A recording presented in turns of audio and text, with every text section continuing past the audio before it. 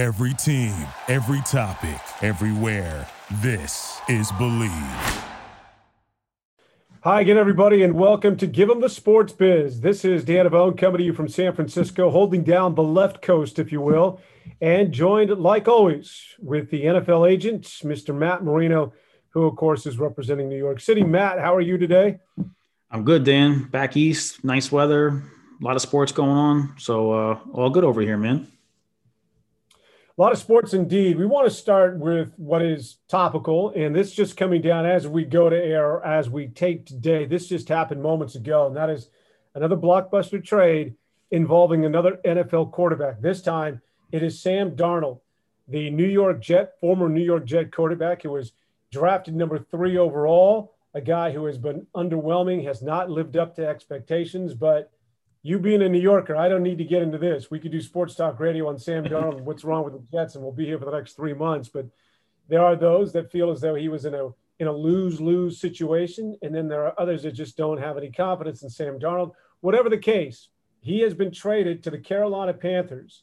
And the Panthers, who, by the way, this offseason were very much, and it was very evident, that they were in the market for a new starting quarterback, wanting to move off and move on from one Teddy Bridgewater, as the Teddy Bridgewater experiment project did not work, despite being reunited with his man, Mr. Joe Brady, out there in Carolina. So, is that right? Joe Brady is in Carolina. Yep. No. Yep.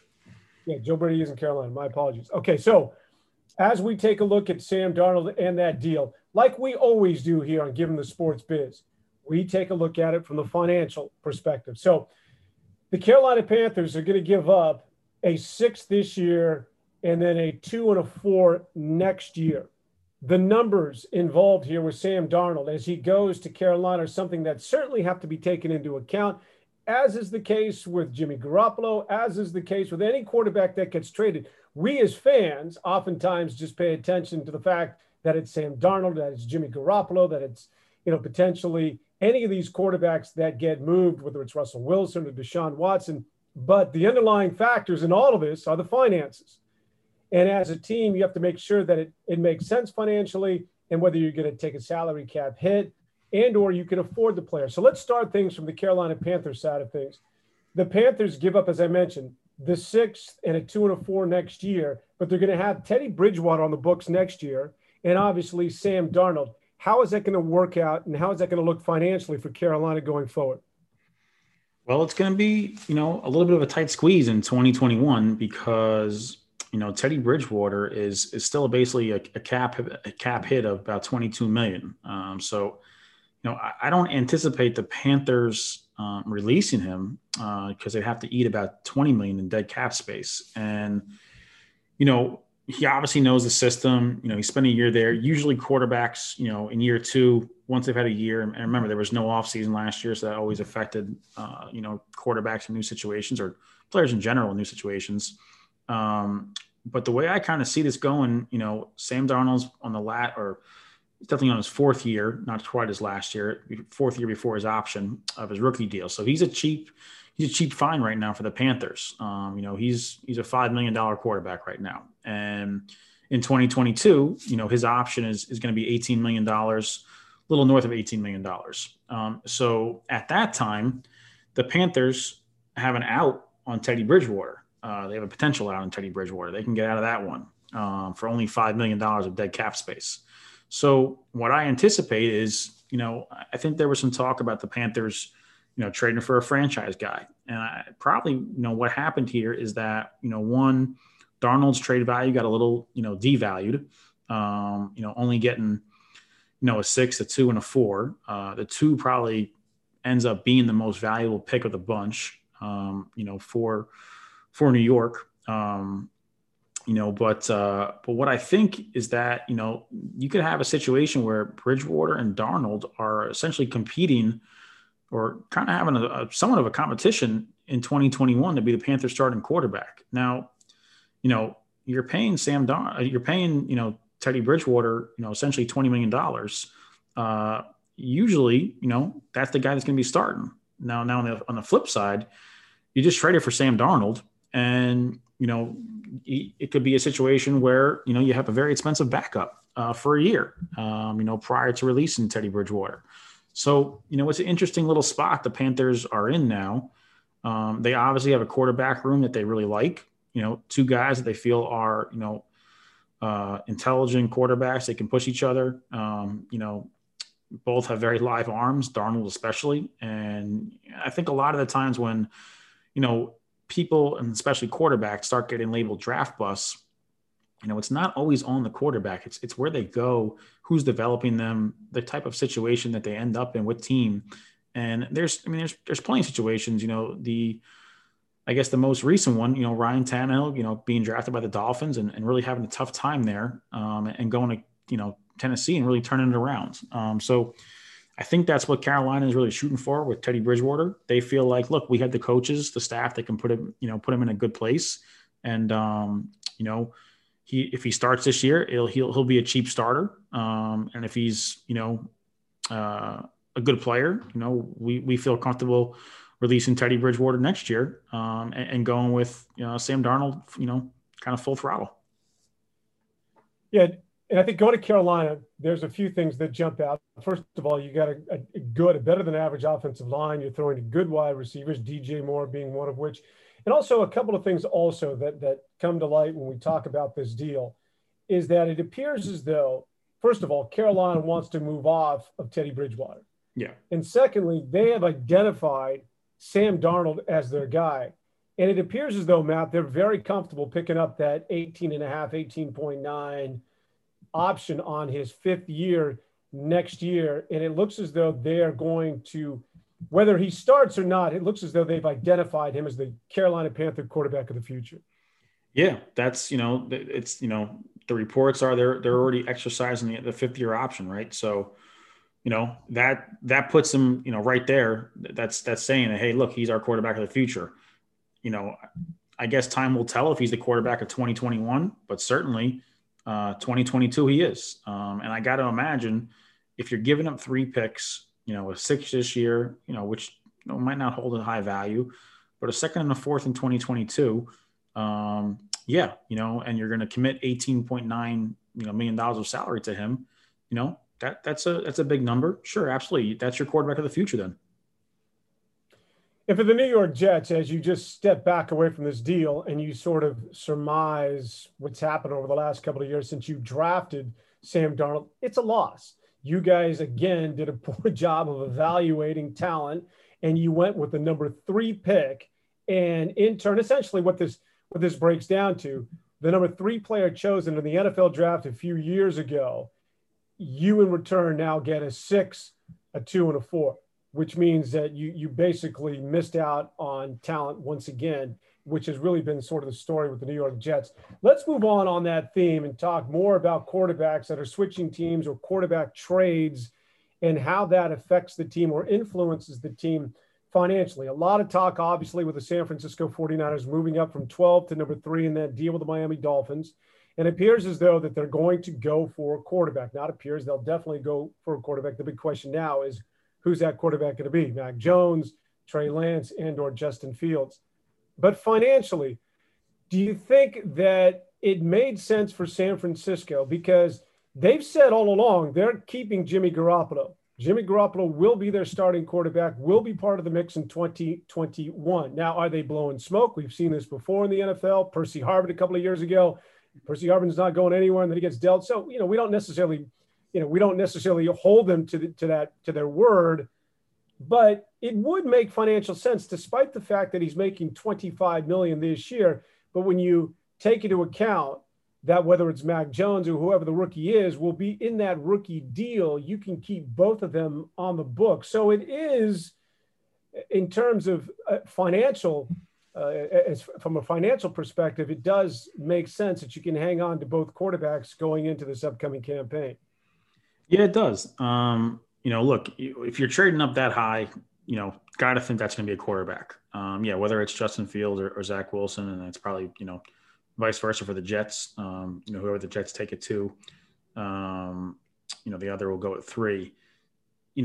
I think one unique thing with Garoppolo, look, he's got a no trade clause. He can obviously waive that, right? So there's one issue there of where he's going. I think if it's a New England, he's probably going to waive it, certainly.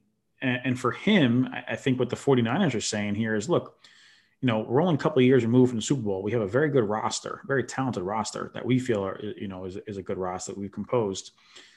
Good skill guys, very good skill guys, a nice defensive pieces. And obviously one of the big factors has been that Garoppolo's been injured the past couple of years. And that's led to some problems for 49ers, his availability. And if they feel like, hey, look, we can go out and get a young quarterback who is cheap. And if Garoppolo is going to have these injuries where he's missing 3 to 4 games, and we can get a guy that we can plug in and play, rather than an expensive veteran, it gives us some more, roster flexibility at the other pieces of our roster. And then it also, what it does is it lets that guy, let's call it Justin Fields. It lets Justin Fields get snaps under his belt and get familiar with the offense. Or if it's Zach Wilson in the same capacity, right? So I think that's what the 49ers are planning for. I think they see, that's what's happened the past couple of years. They went from 12-3. So, just on that alone, you're talking about a difference of about $16 million, $17 million in the slot, right?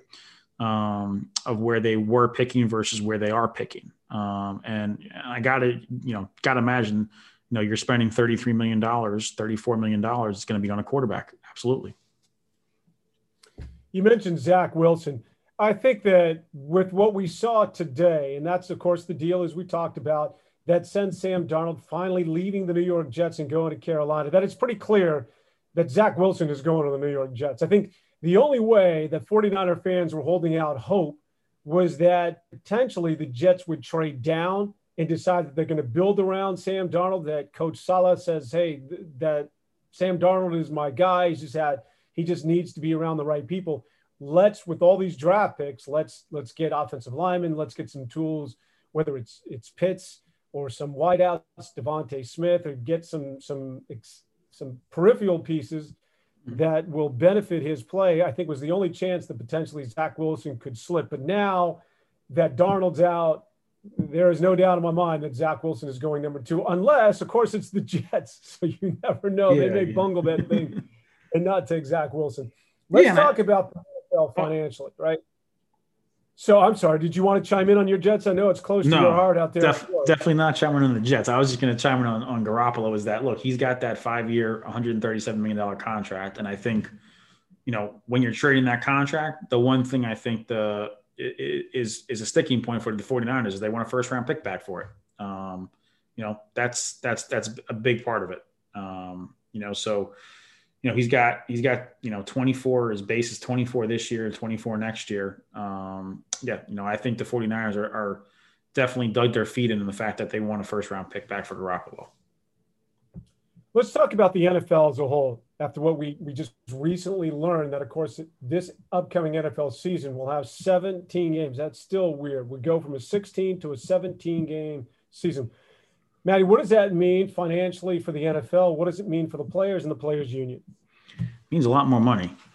Essentially, that's what it is. And I mean, so there's no, let's be clear. There's no, the whole agreement of the 17th game, was part of the CBA that was signed and ratified in 2020, March of 2020.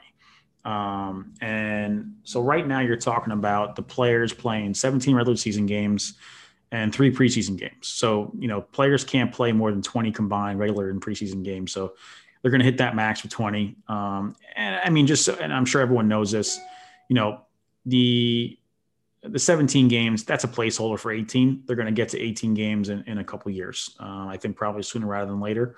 I think that's something to look at. But from a financial standpoint, one of the things is, and obviously, the NFL just signed over $105 billion in revenue from their broadcast partners. So almost 100% of an increase from their previous television deals. And, that was a key component of the 17 game negotiation. That was actually a lever that, basically enacted the 17th game. That allowed the players that allowed the management council, the NFL owners to say, hey, look, we're going to put a 17th game on the schedule. And I think, one thing to look at is that, you can look at, the players still getting their same salaries. They're getting, instead of getting paid over 17 weeks now, got to remember the players get paid for a bye week, getting paid over 18 weeks. Now the players' salaries increased in the last CBA last year in 2020. So there's not going to be an additional paycheck, quote unquote, for them. But, one thing that is going to increase significantly, the split in the television deal. So under the current CBA, the players received 48% of total NFL revenue. Now with the season being extended to 17 games in the regular season, that number moves up to 48.8%, which, that 0.8% might not sound like a lot, but it's about $160 million in additional revenue for the players. And it might not make a big difference, to Aaron Rodgers, right? He might not see the same effects that, a guy that's number 52 on the roster feels. But it's certainly a big number, 160 million per year. And then obviously, one of the things that is being worked on is gambling. And, when gambling enters into the picture, that's a whole different step up in salary and step up in revenue. One of the things that happened this offseason because of COVID, because of the decline, or not decline, but because of the absence of attendance last year, is the salary cap declined, essentially for the first time ever. And usually teams in their predictions for the following year build in about $10 million for the salary cap per year.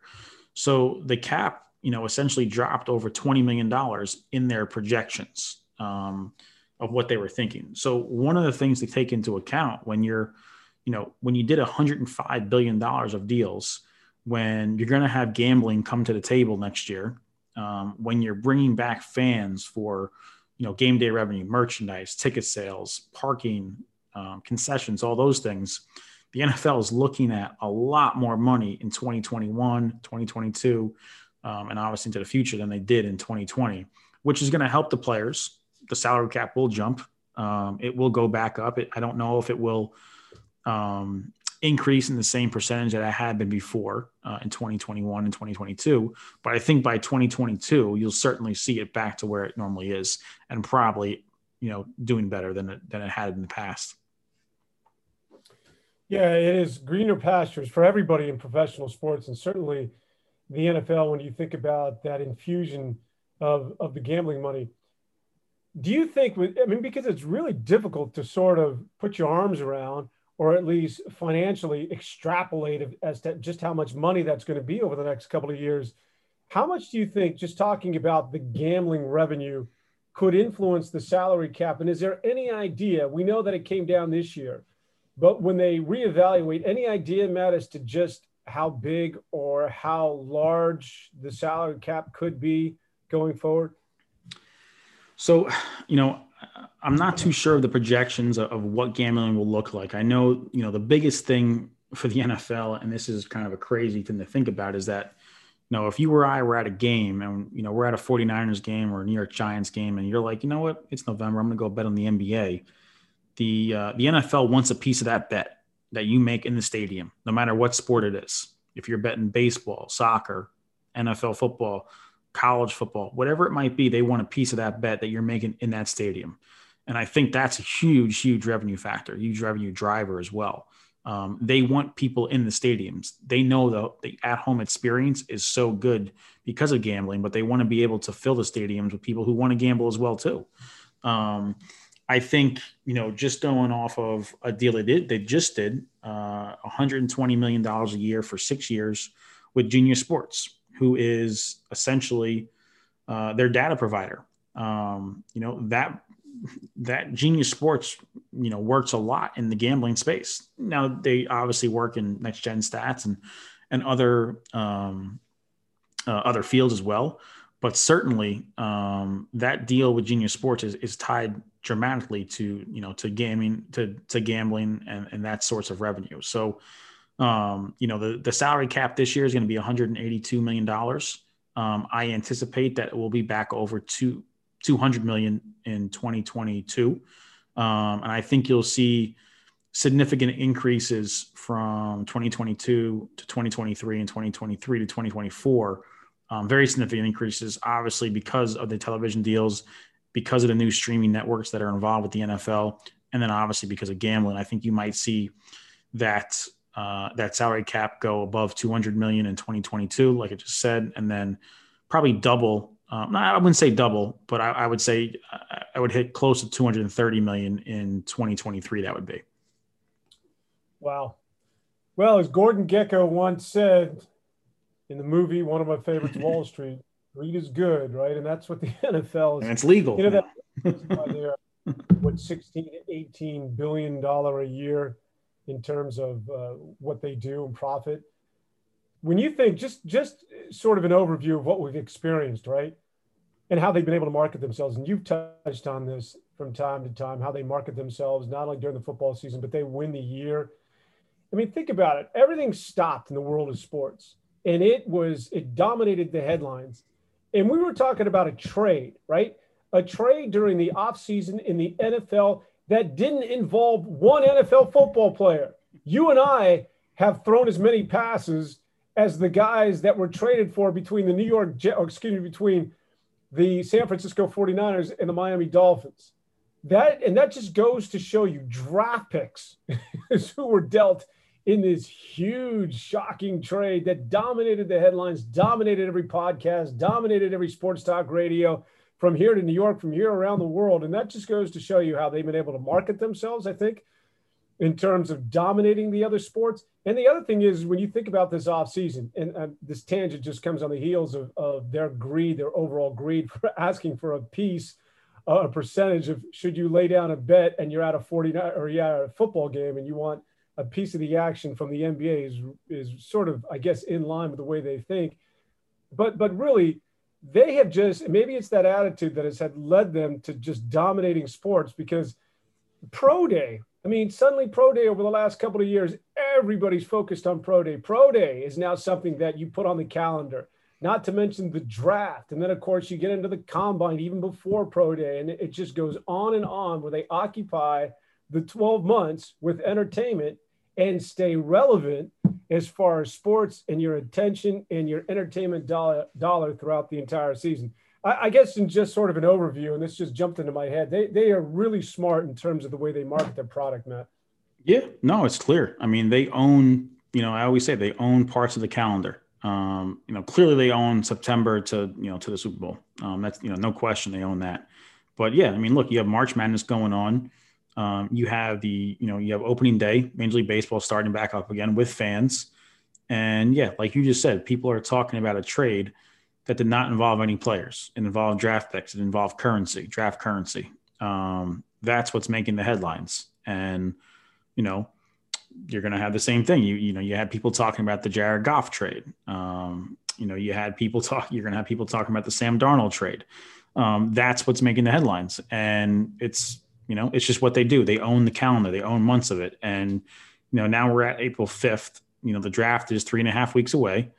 And from here till the end of April, it's going to be draft talk, pre-draft talk. Who's taking who? That. And, there'll be a little bit of a lull after the draft. You'll have players that are, signing professional contracts. There's been some talk about, if there's going to be in-person organized team activities or not, when that's going to take place, how often it's going to take place this offseason. The NFL and the teams and the owners certainly want it, because they want to get their rookies in there and learning the playbook as soon as possible and to capitalize on all those media opportunities. But yeah, they're gonna own the months. Baseball will have some time in May and June, a little bit of July, and then training camp starts, and then it's NFL. The NBA will have the playoffs, right? It'll get some eyeballs on it, obviously, especially the finals. But really, it's the NFL that's grabbing pieces of the calendar and owning it. Yeah, look at the draft.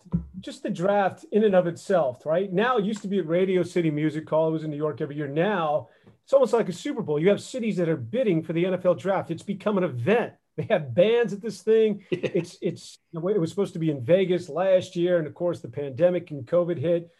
But not only the draft itself becoming a spectacle, which the NFL has done another remarkable job in terms of marketing and creating that event, but also the suspense. And this isn't marketing or PR. It's not as though they have to build this up and say, run these ads as to who's going to go number one, who's going to go number two. It's just the sort of the work or the world that is the NFL creates this level of suspense where it's almost must-watch TV come the NFL draft. Who's going to go at number 3? Could the Jets, now, of course, it looks as though they're going to go with Zach Wilson, but there was some suspense as to whether they would go with Zach Wilson at number 2. What's going to happen at number 3? The 49ers. I mean, this is what's dominating sports talk radio is the 49ers at number 3. Mac Jones, are you kidding me? This guy's not in shape. He's not an athlete. No, it's going to be Justin Fields. No, it's going to be it's going to be Trey Lance. It divides the room. And the NFL is just sitting back and laughing, not laughing, but grinning or salivating, whatever it is that they're doing, knowing that they're going to make money because everybody is going to watch, which means advertisers, which means more money, which means, as you have pointed out, how they continue to dominate in terms of creating events and doing it with suspense and captivating a lot of the fan base in terms of their ability to sell these things. Yeah, that's what it is. It's it's reality TV. It's entertainment. Yeah, it's sports, but it's all those other things as well too. And they're really, really good at it. They're very good at it. We kind of have a running joke in the office. The NBA is certainly the most innovative. You've seen that. The NFL figures out how to profit off the innovation that the NBA makes. And unfortunately, Major League Baseball's sometimes left dragging their feet a little bit. And it's just one of the things that has been constant in the last decade, maybe a little bit more. And you've seen that, you've seen the decline of Major League Baseball. You've seen, the NBA adding their technology, their innovation in different parameters. And you see the NFL making money off of, these different areas at different times of the calendar. They're figuring out ways to do it. They're really good at it. Smart. The smart people. We can leave it right there for now, Matt, and we'll, of course, pick things up as the draft gets near, and we'll see whether there's more trades, and there certainly could be more quarterback shuffle, and this whiplash of quarterbacks going from team to team is expected to continue. But until then, this is Dan Avone from Matt Marino in San Francisco, reminding you to give them the sports biz and to stay here every week or every other week with another podcast. We'll see. Matty, that was your cue to say goodbye. All right, we'll see you, man. Have a good one. All right. Until next time. So long, everybody.